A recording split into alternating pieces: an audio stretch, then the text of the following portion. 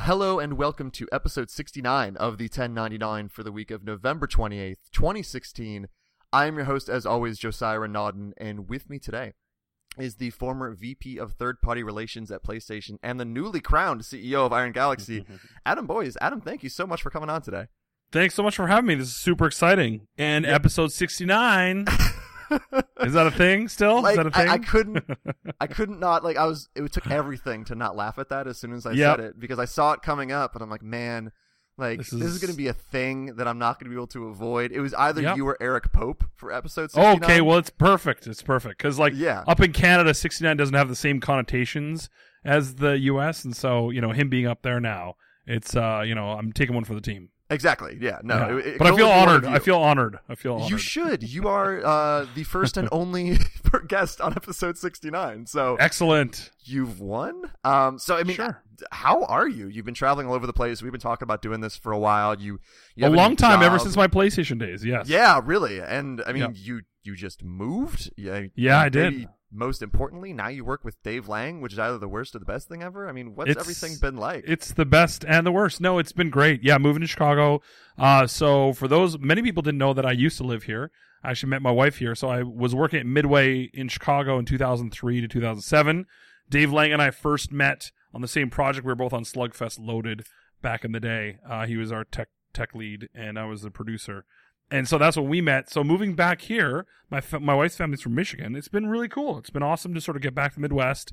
Schools out here have been fantastic. And get to know everyone in both the studios, because we have obviously our studio up here in Chicago, and then we have another one in Orlando. So I've been down there hanging out with a bunch of the peeps in that office, and it's been a ton of fun. Like, just getting to know everyone, getting up to speed on all the projects we're working on. Well, this is a busy crew. Busy time for a company that has a lot of amazing people. So it's been super fun. Definitely a lot different than PlayStation. But it's been amazing. It really has. How long has the Orlando studio been around? I live in Jacksonville, so that's close to me. I did not know you guys had something in Orlando.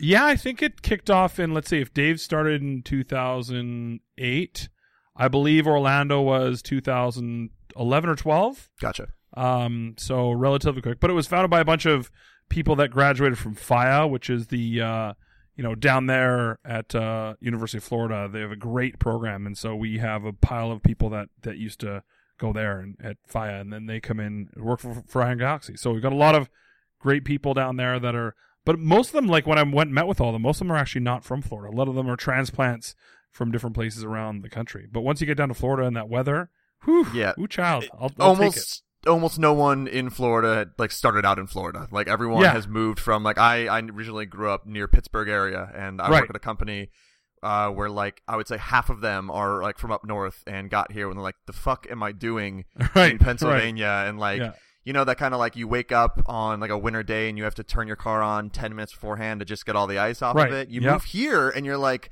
I could just get in my car. Like, I'm not even wearing a jacket. Right. This is amazing. Well, and then I think Dave, that's one of the reasons why Dave chose that location, was just so we could go during the winter months down to Orlando. So I'm planning right now, trying to figure out a way to spend a bunch of time down there in January and February. Good news is in Chicago, it's beautiful. It's absolutely sunny out right now. Turns out global warming has some upsides that are very, not always the best for the planet, but really good for just, weather today. But it's a lot of fun having the two studios and learning the ropes around that.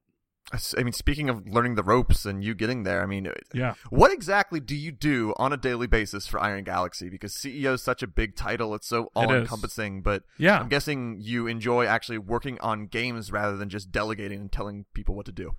Yeah, absolutely. That's one of the biggest that's the main reason that I left PlayStation. I mean, I love my job there. I had the best team ever on the planet. I had incredible people that I worked with, and an awesome work environment, but I've always been a creative type of person, and at PlayStation, we got to facilitate a lot of great stuff, but actually coming up with ideas, and I have a lot of big dumb ideas, just like my big dumb dad jokes on stage. I have dumb game ideas, and so coming over here, when Dave and I started talking about it, and then getting on board and having Chelsea, who's our third partner, and us talking about how do we divvy everything up, how are we sort of going to attack the world and just bring Iron Galaxy to that next level. So day-to-day is really sort of varied. First of all, it was really just like, what does everyone do? What is everyone's names? Where does everyone sit? Yeah. when is the elevator lock at night? All that good stuff. And then from there, it was like, how many projects are we working on? Meeting a lot of our partners. Right now, we have 13 different projects we're working on at the same time. Yeah, a few of them are like just a person or two.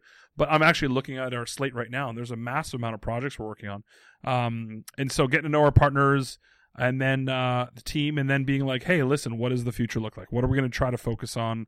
And then divvying up everything. So we're sort of, that's all the responsibilities between Chelsea and Dave and myself. So that's been drinking out of a fire hose. But it's been a lot of fun because oftentimes like, oh, we're working with this publisher. I know those guys. Let's give them a call. Or, hey, we'd really love to get some support or some help on this one topic from this other studio. Let's give them a call. And so that part of it's been really beneficial. But being able to build, PowerPoint decks. Dave and I are sort of like going back and forth on a lot of different decks and stuff like that to build game concepts and pitch our wares to many different partners out there. How long was this move from PlayStation back into really like deep game development discussed? Like, was this something that you had been thinking about for a long time and it finally just happened? Because for someone like me, it feels like it came out of left field. But for you, was it planned for a long time? Not planned for a long time. It's funny. It was actually over the years, I just started going on this sort of spiritual journey. You start getting in your later 30s and you start thinking about your 40s and beyond and what you want your legacy to be and what you want to be known for. And I just started really thinking about, like, why did I join the games industry? And I sort of went back and traced back to when I first had, my brother and I ran a bulletin board service back in the day called the Savage BBS in my hometown of Abbotsford, BC. And I started, my parents gave me like a Tandy 16 when I was a kid in elementary school, and I was messing around making games and modding games. And then I just thought about, like, I was reflective it was basically over the last year. It was kind of like Christmas of last year. I sort of like had some time with my family and sort of started doing this spiritual contemplation around, like, what makes me tick, what makes me happy. And that's when I was like, when have I felt the most fulfilled in my career? And it was really looking back to sort of the days at Midway where we were making products, working on Slugfest, working on Blitz the League. At Capcom, I had a lot of fun there, but it was really like taking ideas like, let's do Street Fighter HD Remix, or let's reboot Devil May Cry. What does that look like? Who do we work with? And then you sort of pass it off to the developer, and you're still involved in that process. But, working on Bionic Commando and stuff like that. But, at Midway was truly that opportunity when we were actually making things. And by making things, I mean, I was a producer type, so working with people that make things. Yeah. But coming up with those creative ideas, making those decisions. When I was at PlayStation, I'd be in a meeting with somebody and be like, have you guys ever thought, and then I'd have to stop myself with any thought or any feedback saying, this is not an official request from PlayStation. Yeah. Let me preface this next comment. But have you guys thought about how you're going to approach this aspect or that aspect? Because oftentimes what people would do is they'd sort of think, hey, the PlayStation guys were here and they want us to change this or that. And they thought that would appease us. But I'd have to like turn off the business Adam and turn on the sort of creative Adam. So this to me is like the ultimate illustration of trying to go and follow my passion and dream and work with an awesome crew of people and make cool stuff. And when you talk about following your passion and dream, I mean, part of that also has to be, you had to be a little bit scared leaving PlayStation, because you mentioned how impressive that team that was. Like, and when I think of your time at PlayStation, I think of that big indie explosion. I think of that amazing 2013 press conference. I think of the PS4 kind of just retaking the lead, killing it, and really doing something that I didn't think the PS4 would be outpacing the Xbox One in this way. I mean, was there kind of, at least to a certain extent, this trepidation that what I'm leaving is something I won't be able to just magically get back if things don't work out suddenly at Iron Galaxy? Or were you just gung-ho on the idea of I want to get back into creating? Yeah, no, I'm kind of weirdly built in that way. Like when I worked at EA, that was my first job in the industry in like 96. I started there. We had this stock purchase program. And basically what they would do is that prorated over a 6-month period, you'd buy stocks on the cheaper price that was either at the start of that 6-month period or the end of that 6-month period. And what all of us young bucks that didn't make a lot of money would do was we would wait. It would usually rise over that 6-month period, and we would then get a 15% discount. So we'd always buy at the end, and I would keep looking at the stock price after I sold, and I would be beating myself up every day. And one of my bosses came up to me one day and said, Adam, once you've sold that stock, never look at it again. You made a decision. You've moved on. You can't worry about what could have been, what the coulda, shoulda, woulda.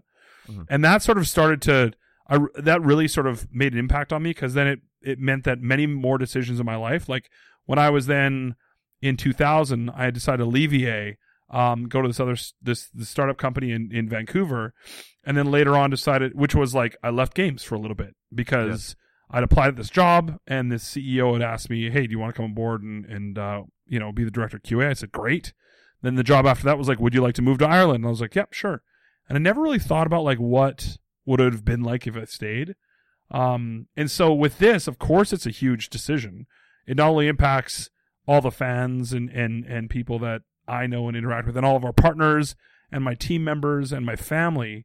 But the thing is, you got to do you a lot of times in life. And that sounds a little bit selfish, but it is one of those things where you're like, if I was so worried and so attached to every single permutation around what it could have been or what I could have back. Like when I got there, I never asked to be on stage. That was never like, hey, when I get old enough, I want to go work at PlayStation and be on stage. Like that's never been a thing. And when I did a presentation internally once and they're like, hey, Adam, you want to be on stage at E3? I was like, I can't say no. Yeah. And then sort of having fun up there with everyone and that sort of creating this sort of like social presence and being a spokesperson of the company. I'm like, I never asked for any of that stuff. It was amazing and humbling. And I felt super blessed that I could have those situations. But, I'm just a quiet guy from a small town in Canada. And so getting back to making stuff again, of course, a lot of those things weighed on me, but I can't look at the past. Like I can't, obviously I keep in touch with all my friends there and I love that crew. But I can't worry about the future of it. How weird was it actually going on stage? Because you mentioned you didn't never ask for it. But like someone like me, when I was growing up, E3 was always this. The cliche is gamers' Christmas because you wake up, you try to absorb as much of those press conferences as possible. Like you get giddy watching them. If you're one of those fanboys where you have a PS2, you don't have an Xbox, and you want, Sony to win. If you're one of those people, you're hinging on every announcement, every trailer, every word that happens. I mean, for you walking out there, knowing that like each thing you do, it's like you're one step away from being either cheered or becoming a meme or a GIF. Yeah. Like, what is that feeling like? Oh, it's absolutely, it's insurmountable. But the thing is, like, I had to ground myself, and so there's a couple things that I did. Like, obviously, it's such an honor. Like you think about the amount of people that have been on a stage in the gaming industry, right? It's less than 20. And so the first off is obviously I felt very, very humbled that the company entrusted me to be a spokesperson for it. That was number one governing factor. And then the second thing I thought about a lot was like, these are my people, right? Like that's what I kept thinking about is that everyone in this audience is me. I'm a huge gaming nerd. I love games. I love the people that make games. I love everything about this industry. I don't think I'll ever leave gaming industry. Again, even though I did a little stint outside of it. But, it was just like, these are my people. And I just thought about that of like, I get to be a spokesperson for my friends and my peers and my people. And so few, I think, oftentimes I'll watch a press conference and see somebody come out and you're like, I don't think they really play a lot of games. And so I was like, okay, I think I kind of overdid it in the other direction maybe with too many Destiny Gallahorn jokes. But I took it super seriously, but also want to have fun. So when they were sort of like, when you're sort of developing the script for these things, oftentimes publishers will submit, here's what the copy we'd like you to say. And I'm just like, all I was doing was like, nope, not saying those words, and purposely sort of choosing grounding words for me that were my language. Like I think the first year I came out and said shenanigans and tomfoolery and hullabaloo and all these things that are like, these are my words and these are all my friends know that I would sound like that. So in it, sort of making sure it was authentic, that it was my voice fundamentally, and that it was sort of what I truly felt. Every game that we announced, I made sure that I met the dev teams and played them. And oftentimes I had at one point wanted to get a platinum in every game I announced on stage. Didn't end up happening. I started missing a few, and then it sort of like piled on. But the other thing I did is a very sort of rigorous resting prep. Like I needed to make sure I wasn't going to be super, super panicky. And so like making sure I was getting 8 hours of sleep 2 weeks out and no alcohol and very hydrated, all this weird, like, trust fall stuff, but, worked out well. Ironically, after the first year, I was more nervous doing I did Brazil game show once, and that was the most nerve-wracking show I ever did. Oh, why's that? And because I didn't know a lot. Like I didn't know a lot about the Brazilian people. I didn't know a lot about the Brazilian game fans. And so E3 was like, I've been going to these shows for my whole adult life, and this is my jam. And down in Brazil, even though the gamers and the PlayStation is a brand, I was just like, I don't, a lot of other people were speaking in Brazilian Portuguese, and I'm out there speaking in English, and I'm making jokes about hockey. And I was just so nervous because I'm like, this is probably all going to fall so flat. So yeah, it was amazing, man. I look back and it was really one of those things that you're like, those video clips. And then I always made the mistake every night of like going on NeoGAF and reading the comments. Oh, see, that's my huge question for you. Like, did you learn over time to just not check your Twitter or comments for a while? Not ever saying like, I thought you did a great job, but no matter, even if you knocked it out of the park, there's going to be people who hate whatever you do. I mean, how long did you stay off the internet afterward?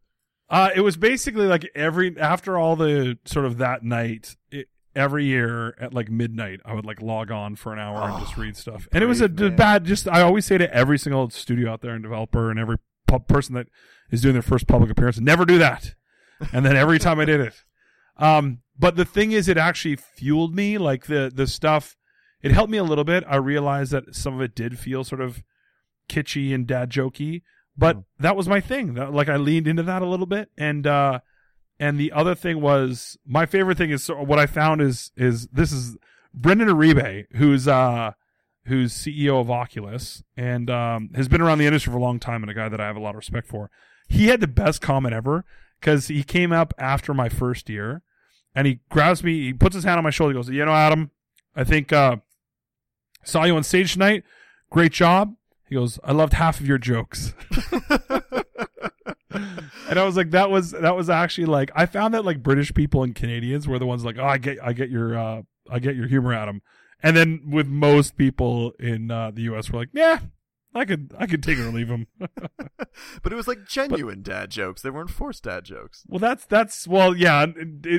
Especially when I was workshopping them on stage, like when my team was there during the rehearsals and they're like, you're not going to do that one on stage. And sometimes I just wing it on stage. And I mean, when I walked out that one year and I said, this shit never gets old. It was just such a genuine thing because I was just like, I could do this forever. Because it is, you get to hold all these secrets in. And my team worked so hard securing all those partnerships. And when you're working with Yu Suzuki and you're getting that Shenmue stuff sort of lined up and you're working with Activision for years and getting Crash Bandicoot and you're working with Tim Schafer and Disney to unlock Full Throttle and Maniac Mansion, all these things. I mean, these are things that it's kind of like I remember when I first got to PlayStation, I just sort of looked at everyone on my team and said, what if you could do anything? And that's sort of what governed all the stuff we went after. Wasn't about like, are people going to buy this necessarily? But like, what do you want to do? What are you passionate about? And then empowering the team to sort of go after things that they thought were important to the brand and the company is what we did. And the company let us do it and they empowered us. And that was the best part about it. Yeah, those press conferences got just more and more impressive starting. And I'll always remember 2013 because it was actually my first E3 and it was the first time I was at that press conference. And I just the indie support, everything that was going on, the price point, the video that no one will ever forget between you and Shu. Like I mean, behind the scenes, did you guys know what was going on and how much of a home run that was? Because I mean, I now work with 10 Gentlemen who just released Here They Lie on PSVR, and when they were in discussion kind of about like, hey, what are we gonna do about publishing? What's our idea here? When Sony came up, because of everything that was going on, I'm like, I really think that's the right move. Like, I think that's where you want to go because it just became kind of out of nowhere this indie box. So behind the scenes for that, especially that year, did you know how big everything was? No, absolutely not. We had no idea. I mean, it's so hard to sort of predict that kind of stuff. The one thing I do recall is that like when I first came on board and we really started going after the indie stuff was that, Ouya had come out and Ouya's whole entire pitch was, hey, we're the first real console for indies. Mm-hmm. And I was like, oh, we're actually doing that too. And so their actual main point of differentiation, I was like, well, we're going to do that as well on a bigger scale. Cause the good news is I had met a lot of these developers that we work with when I was at Capcom, I was running product development there. So, I had met Sean Murray when we were trying to sign Joe Danger, and I had met Dino Patti and the guys at Playdead when I was trying to sign Limbo, and I had met, Notch right before he had, self-published Minecraft. And so all these people throughout the industry I had known for years and years from my days at Capcom. I could walk into their office and talk to them, and they'd be like, "Oh, I remember you. Yeah, you never lied to me before. You seem like a stand-up guy." But as far as like that culmination, like we didn't know what their price point was. Everyone thought it was like, "Oh, you guys changed your price." No, of course we didn't. We never. That's not a thing that anyone does. No, I talked to like, Lauren. You guys Lanning, must have. I know. I talked to him after that interview. He's wrong. He's straight up wrong. No, you don't. Like, if anyone thinks you run a business that anyone can run, a multi-billion-dollar business, and just change numbers on the fly has not gone to business school. See, him and his he's wrong. Hair, I will follow him to the ends of the. Like, I couldn't. When he said it, I'm like, maybe he's right. Look at him. But no. We debunked that when I was at PlayStation. No, we didn't change. Everyone's like, yeah, we're at backstage. But when we saw their price, of course this grin comes over us. But still, like when we walked out, you see the nervousness in my face when I first. Well, I mean that's my first time too. But like, Shu was nervous. We were all nervous. Yeah. Jack was such a pro. Yeah. That he walked out there and he felt that energy. And then when he started going through the policy stuff and talking about what it was going to make it. You could tell that he saw the wave coming and he, paddled out a little and then just hopped on the board and just surfed it all the way home. And he just delivered it like a champ. And, in the moment it was such a special thing. I look back now and I'm like, wow, that's definitely going to go down in history as just such an amazing, it was sort of like serendipity hitting on a couple fronts because we're able to make indies front and center. Yeah. And I think no other console had ever done that before. And that was really important. And then that elevating all independent developers across the industry was super important. So that was a neat part of it. And then of course, like making our list, like with Gio Corsi coming on board and building a list and starting working on stuff. And then, and then from there giving birth to PSX. I mean, there's so many things that, I think we did a pretty good job of. The good news is too, I think the, Microsoft guys pretty quickly were like, wow, we there's a lot of things that we could be doing better. And then they quickly basically revved up the engine, and Phil Spencer went to work and just did an incredible job of patching the problems and making it as good as humanly possible. It was one of the craziest times too. It was the PS4, the Xbox One shift, everything was just like, what the actual hell is going on in this industry? Yeah. And, I mean, I feel pretty good about where we're at, but that time was just absolutely insane. It was. How much of what you learned at PlayStation, all the context you have, do you feel like you can carry over into Iron Galaxy? Because, you guys have, I feel like what I know you for is like Dive Kick and Killer Instinct, but of course you have these external projects and other people you're working with. Like, how much can you carry over to that to make you guys, more successful? A lot of it. I mean, a lot of our publishing development partners when I left were super congratulatory, and they were very nice and said great things, and I've kept in touch with many of them, and that's been pretty awesome as well. So of course I think that's going to factor in. I mean, the fact that we have that access to hey, well, we got this idea, let's go talk to all these people that I know. That's going to factor in quite a bit. But aside from that, I mean, I never want it to be like we're always going to have to live up to whatever we promise, right? It's never going to be like, oh, because Adam knows a guy, that means that we're going to get better this, or they're going to like our games better that. We have to keep continually delivering high quality products, and that's I think our biggest focus is that we don't want to let gamers down. We want to make great stuff, and Dave and Chelsea and the whole crew at Iron Galaxy has done such a great job historically doing that, and now it's like, how do we take everything we've built and learned and take it to the next level? Because all the ingredients here are here at the company to like take it to the next level. So that's what we've been focusing on, is like, how do we build that strategy for the next 5, 10, 20 years? And we've mentioned Dave Lang a few times. You, was this shift back into actually making games? Was he a big part of it? Like, would you have made this move if it wasn't someone you've worked with and trusted, and moving back to Chicago? Like, you still had the desire to create, but was this also just the perfect situation for you to kind of slot right back into? Yeah, I think on a couple fronts. Like, I had talked to a bunch of different studios about different opportunities, and the challenge with any situation where you come in at a senior level is building trust and equity within the people that you're working with is absolutely critical. So, of course, I weighed a bunch of different options, like, hey, should I just start on my own and do my own thing, or should I join somebody else? And then there's like, well, these people don't know me. And so Dave and I, we went through the battle. We were in the trenches together at Midway. Like, we were both new when we started. We started within 2 weeks of each other. We went to hell and back together, and we saw each other at the worst of times and the best of times. Like, at one point, you know, on Slugfest, he was in the office for 9 days straight, with his wife and daughter coming to visit him, and I'm bringing him changes of clothes, because we had a shower at the office, but I'm bringing him changes of clothes and bringing food, and it's just like, you go to that stuff because there was so much pressure on us, because we were the new guys, right? He had come in from Kodiak, from Utah, and I'd come in from, from Next Level Games up in Vancouver, and with my EA background.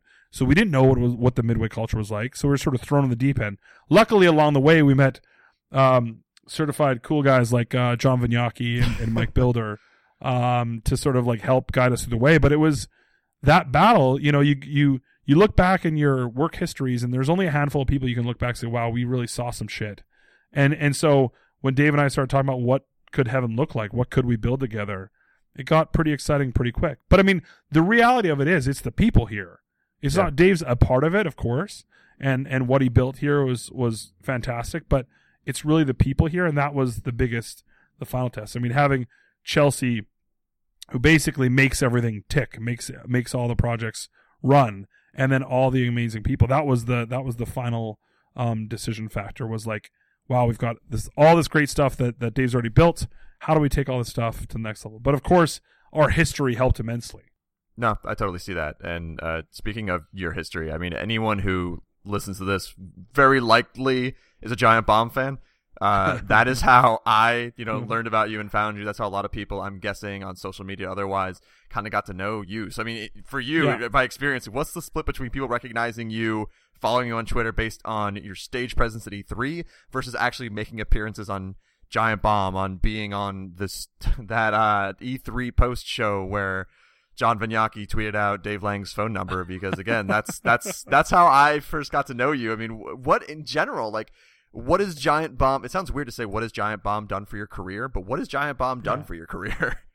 Well, it's funny because it goes all the way back to, we had become friends with, way back in the GameSpot days, with Jeff and Ryan and a bunch of the crew way back in the day at Midway. We had done all these events, and I had known them, and then when they spun out, I just joined Capcom, and I believe that they had just come up with a logo. They were still up in Sausalito.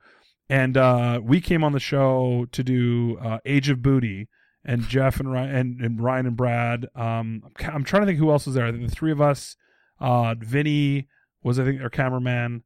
And we were just in their little basement, drinking a lot of rum and having fun. And that was always the thing. Is like, that was always one of those things of like, what if we could just hang out and be ourselves and be filmed and show people this is how it really happens. Like, this is just a bunch of friends that care about each other a lot and want to do fun stuff together. And so that was Giant Bomb's it's a big part of that. The sort of like, more people have recognized me from Giant Bomb than anything else. Even after my third time on stage at E3, more people come up to me and be like, hey, Djibouti, hey, drink that rum, hey, Dave Lang's phone number.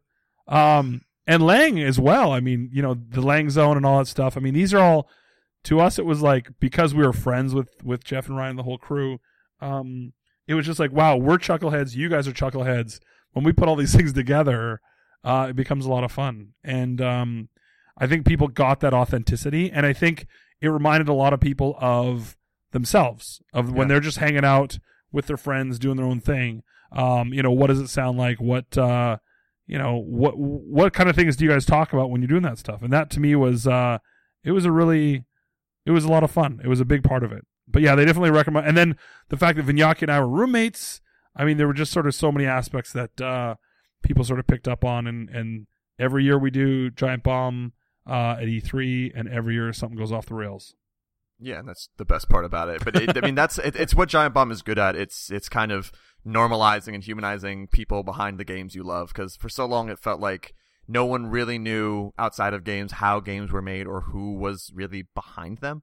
Like, those personalities didn't really stand out. And what I've always loved about Giant Bomb is they you got to know these people that, I never, I've met Jeff Gerstmann like once, but I feel like I know so much about him from these videos, and they were able to bring those people in. I mean, like I ended up Greg Kasavin, because he was on there for so long. I had never known him, and then I saw him at PAX and said hi to him as if I knew him, because he was on videos and podcasts that I had watched, and then like we worked together for an article, and I'm like, it's because they do a fantastic job of, again, like humanizing these people, making these people just like, oh, I can just be myself on this podcast and on these videos, and it's really it's a cool thing, and it made me, again, like working at a studio now, it's cool to actually see how games are made, up close and personal, compared to a lot of journalists for a long time.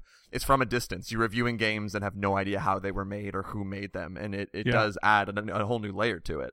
Well, I feel like they actually gave birth to, like, when they sort of said, hey, we're not really going to do reviews, or we're just going to do this 5-star system and there's no half stars and all this stuff. It was just like, they were sort of like, and we're not going to review stuff if we're involved or if we know the people. I almost feel like they gave birth to the whole, like, we're not going to review stuff. We're just going to say we like it or we didn't. And because, you're right, bringing that human element to it, that's, to me, like, what the score is, what the Metacritic is, I think is bullshit, personally. I think it's like, did you have fun playing it? Did you enjoy it? Like, I hear so many people like, oh, I heard that wasn't good. I'm like, from somebody you trust or from a random sort of piece of input? I'm not saying, like, they shouldn't impact your decision-making process, or, like, you shouldn't look at them for some information, but I've loved a bunch of stuff that got panned. And so what Jeff and the whole Giant Bomb crew decided to do was, like, hey, we're just going to talk about the process and the people, and less freaking out about, who made what, or why was that late, or why did that bug. I mean, they pontificate about that stuff here and there, but, and just, that's the way they approach everyone. And because of that, people really warmed up, very quickly to what they did, because it wasn't as adversarial. I feel like too much of it is adversarial. And they never were. They were just like, hey, we just want to know what you guys are up to, and if you want to say something off the record, that's fine. And so I had a lot of respect for the vision that they built for that and what they've been able to accomplish. Yeah, it's a very unique way of looking at games, because, again, I wrote reviews for 6 years and have, like, this healthy respect for games criticism, as of course you do too. But, like, there's also this other side of it where sometimes all I need is a quick look to know whether or not I want to buy a game. Or sometimes I just need to see some gameplay, and there's different ways you can use reviews, and it can be frustrating. Again, Here They Lie is the first game I've been a part of where my name is in the credits. And of course, I have, like, Twitter tabs keeping track of everything going on with it. And like you mentioned, where you have those comments, people saying, like, oh, I heard that got bad reviews, and they've read the one IGN review that didn't love it, and not the Game Informer that gave it an 8, or the GameSpot that gave it an 8. And you're like, that's where review scores can really work against you in a way where it's like, man, they can see one score and suddenly the entire interpretation of this thing is different. But that's where something like Giant Bomb is cool, where it's like you can kind of, and I'm not someone who does a lot of streaming and YouTubing, but that's where that stuff can come in handy, because you can see it for yourself and kind of make an interpretation from there, instead of seeing a couple of screenshots in a magazine and a score at the end. So I do also understand that aspect of it. Yeah, no, I have a lot of respect for the craft. It's just a matter of, like, oftentimes that closes doors. And I feel like there's so much things in our modern day world that are negative and close doors and shut things down and bad comments, that, like, the opportunity of, like, I might find something really neat in a game that I fall in love with an aspect of it. And if I wasn't open-minded, or if I wasn't willing to try things, then, and I just only relied on the negative side of things, then the world looks like a dark place. And I think that's what Giant Bomb does, is flips it and says, let's sort of, it's a little bit of tongue in cheek. Let's have fun on the journey. Let's, but let's go on the journey together. And to me, I think that's the favorite part of what they've accomplished. Did it make it more difficult for you working so closely with these different indies, kind of helping them get on PlayStation and probably seeing a lot of their game throughout development, when one of them had a Metacritic of, like, 50? Like, was there not an anger, but almost like a reaction to it because you were so close to the project? Or, like you said, you were able to kind of brush it off because for you, Metacritic's a little bit of bullshit? Well, no, I would always just feel for developers, like, whatever they're going through. So it was never like, oh, I can't believe they didn't get good score. Because, I think there's too many sort of examples now of people that might not get good scores but are selling millions of units, because the type of game that they're making is for the people. And I think the revelation that I had when I was at Capcom, and it was, what was the Dear Esther? That came through, and that came out on Steam, and it sold 1 million units. And I saw an article about it, and I was like, I remember declaring to myself, I officially don't know what people want because it wasn't the kind of game that I liked. And I think too often people, like, what becomes popular, people automatically dismiss it if it's like gets hyper popular super quick, like, oh, Minecraft's overrated because da da da, and then it's like one of the biggest things of all times in the games industry. And I think it's too hard for one person or a group of people even to really be the true honest representative of the gaming industry. And so the more I think we allow that journey of like, let's try things, and it might be for some people and it might not be. Like Bionic Commando, when we were at Capcom, and not Rearmed. Rearmed was sort of like universally praised. But the 3D version that Grid that Jeff gave a 4 out of 5. Yeah, exactly. But the 3D version was super hyper divisive. Like I think it netted out to like a 55 or a 60. But the mechanics in that were super, super punishing. But when you were swinging in that world, it's like nothing I've ever felt in a video game. Now, the story was a shit show. I mean, there's a lot of things that were not good about the game. But I'd almost rather have a game that was hyper divisive and creates conversation than that one that is like universally perfect, right? So I was never ever like, you guys could have done better. It's more like, hey, what did you learn? And what are you going to do next time to make it better? But the other thing is like the editorial process in third party, specifically, like in my department that I ran, it's not our job to be the judges of content. We just want to know, hey, are people on our platform going to enjoy it? And if the answer is yes, let's move through. And that was the big thing of like, hey, what types of games are we going to go after? What types of things? Of course, what the team had worked on before, their heritage was important. But it was never like afterwards, like we do a finger wag of like, you guys could have done better. Because in third party, that's not how we measure things. We just measure things of like, okay, what's the happiness level of the people playing the platform? And, how is the hardware selling? And are our partners happy? Those are sort of the three measurement factors that we would use.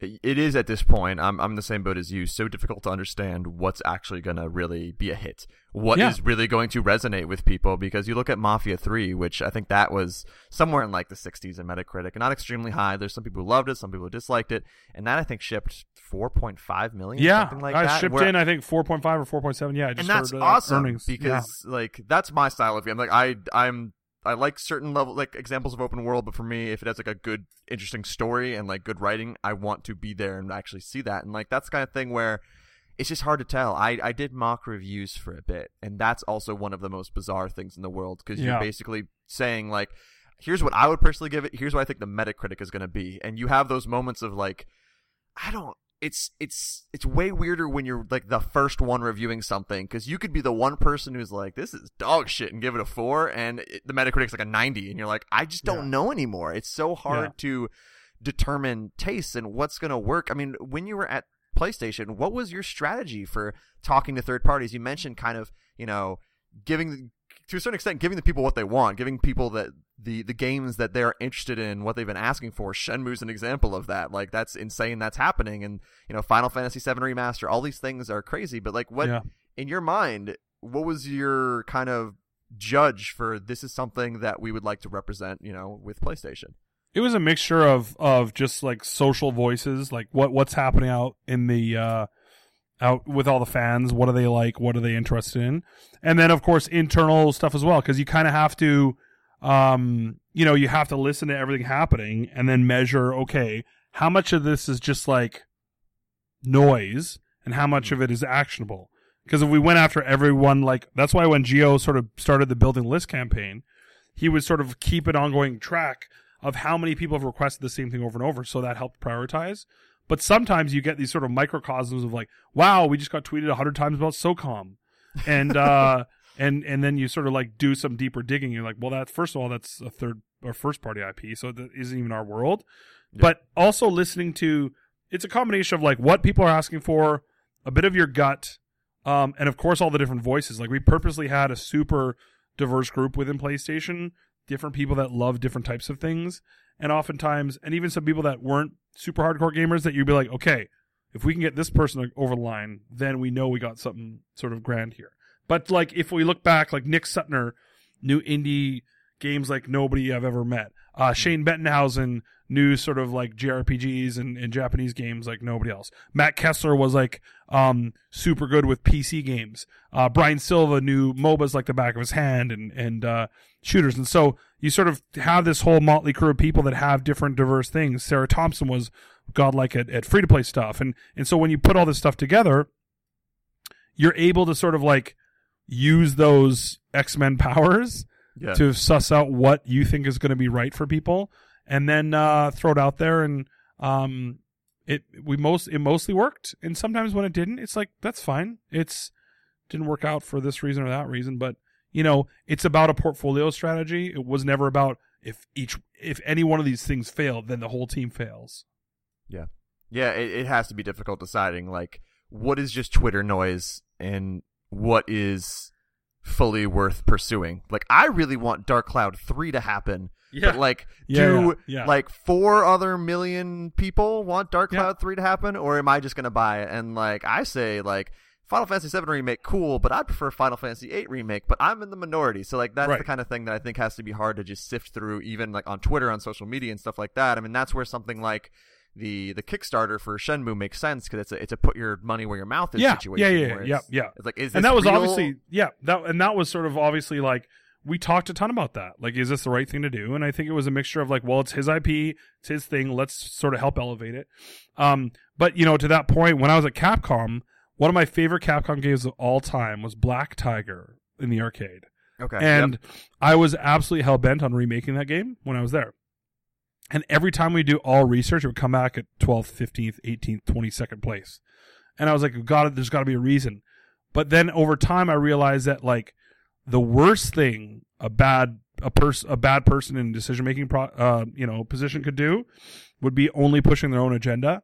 And I feel like that taught me some great lessons, because then at PlayStation, it had to be for all the right reasons. And if at any time, and we had a very honest group, my director team was incredible. John Drake and Gio Corsi and Carter Lipscomb and Shelby and Don. And so we'd have to look each other in the face like, is this going to move the needle? Is this investment of time and effort and event support going to change the way in which we looked at things? So we did a bunch of analysis, but it also came down to gut. And we would also sort of like, if there was things where, hey, I have a really close relationship with that person, I kind of can't be in this discussion, or it doesn't make sense for me to be driving this because I am personally invested, because I love this franchise, because I worked on it back in the day, whatever that was. And so that balance also I think is very important. But I think that sort of side of things shows the maturity of like, hey, you can't just go after things that you love, because that is also, I think, misusing. It's just not what the PlayStation gamers would want you to do. They won't want you to use it to just push your own agenda. Like coming out on stage at PSX and announcing Ni no Kuni 2 in the place erupting and Ace Combat 7. And then when you talk about Call of Duty on stage and the room isn't as loud as it is when you say FF7, you come back and the executive team is like, well, something doesn't add up. I'm like, yeah, because the people in that room are super fans of that stuff. But Call of Duty is going to sell millions and tens of millions of units, like it does. And so that balance is also a challenge of like, what are you trying to do on the short term, medium, and long term for the success? Yeah, absolutely. And I mean, looking at the future, not to get overly businessy about Iron Galaxy, but like, sure, what are you guys like working on now, and that can actually talk about? And for you, I mean, what are your actual goals there? Like, what do you see as 2017 Iron Galaxy? What do you want to do there? What's kind of in the works? Well, I think the biggest goal is the reason I came over here, which is to make great stuff with great people. And that sounds sort of cheesy, but being able to look at a whiteboard and anything you throw up there sticks, right? Yeah. And as Chelsea, Dave, and I, as the leadership team, we can explore any single idea that we have. That to me is the most exciting. So we've got like themes of strategy that we're going to be going after and stuff like that. Nothing that I can talk about right now because it's all sort of very speculative and bigger picture stuff. But that to me is the favorite part of us building the strategy together. Of like, hey, what if let's go after this as one part of it. Here's a 3-pronged approach, and having these brainstorm sessions where the buck doesn't stop anywhere. We don't have investors that we answer to. We don't have a board of directors. And so we're able to say, all right, let's do that. We're doing that. Whereas at any company, you've got a litany of people that you're talking to and things that you have to go through. And here we don't. And that to me is the most empowering thing, because that you wake up every morning. Of course, the highs are higher, but the lows are lower. But in the end, the fact that the buck's going to stop at where we want it to stop is the most exciting part of what we're working on. Yeah, how freeing is that being? I mean, of course, we've said multiple times you had a great time at PlayStation, but there has to be something about, like, you're not representing all of PlayStation when you make statements anymore. You're now just representing Adam and maybe a little bit Iron Galaxy, but you're kind of more free and to a certain extent. Yeah, well, I mean, that's the thing, is that I've always been that way. And of course, when you're working for a big company, you got to sort of like bring it down a few notches and think more about who is this going to impact. And on that factor, it's a little bit more freeing. But, before PlayStation, I actually had my own company for a couple of years. And if I would have done that first, this would have been a lot more emotionally taxing. But because I did that before and I learned what happens when you put everything online and the mortgage of payments on your house are, reliant on you getting a contract. Now being able to take all the things I've learned and being able to work for these 120 amazingly talented people in the studios is super freeing, but also empowering. You look at what's been happening lately, and the crazy political situation within the U.S. It's like the only option I have is to wake up the next morning, brush ourselves off, do the best we can for all the people that work here, and try to continue to make great things and keep people's morale high and make sure we're looking out for them and making great content for the people out there. So those things have always been the guiding lights, and that's what we'll continue to try to do. Yeah, thank God for games right now. It's making things a lot easier. Hell yes, Adam, hell yes. Adam, thank you so much for coming on. It's sure been thing. Super cool just to see, again, you go from, guy drinking rum on Giant Bomb to being on the stage of E3 to now doing this really cool thing with Iron Galaxy and the entire group. I know, like you said, you can't talk about exactly what's going on, but I'm looking forward to actually learning what you guys are working out, what you're working on, what's going to come out, and what you do there. Awesome. I'm excited to show you guys down the road as well. We got a lot of cool ideas we're working on. All right, can't wait to see you again on the Giant Bomb couch. Something insane will probably happen. So thank you again, and thanks everyone for listening. Hopefully tune back in for the next episode of the 1099.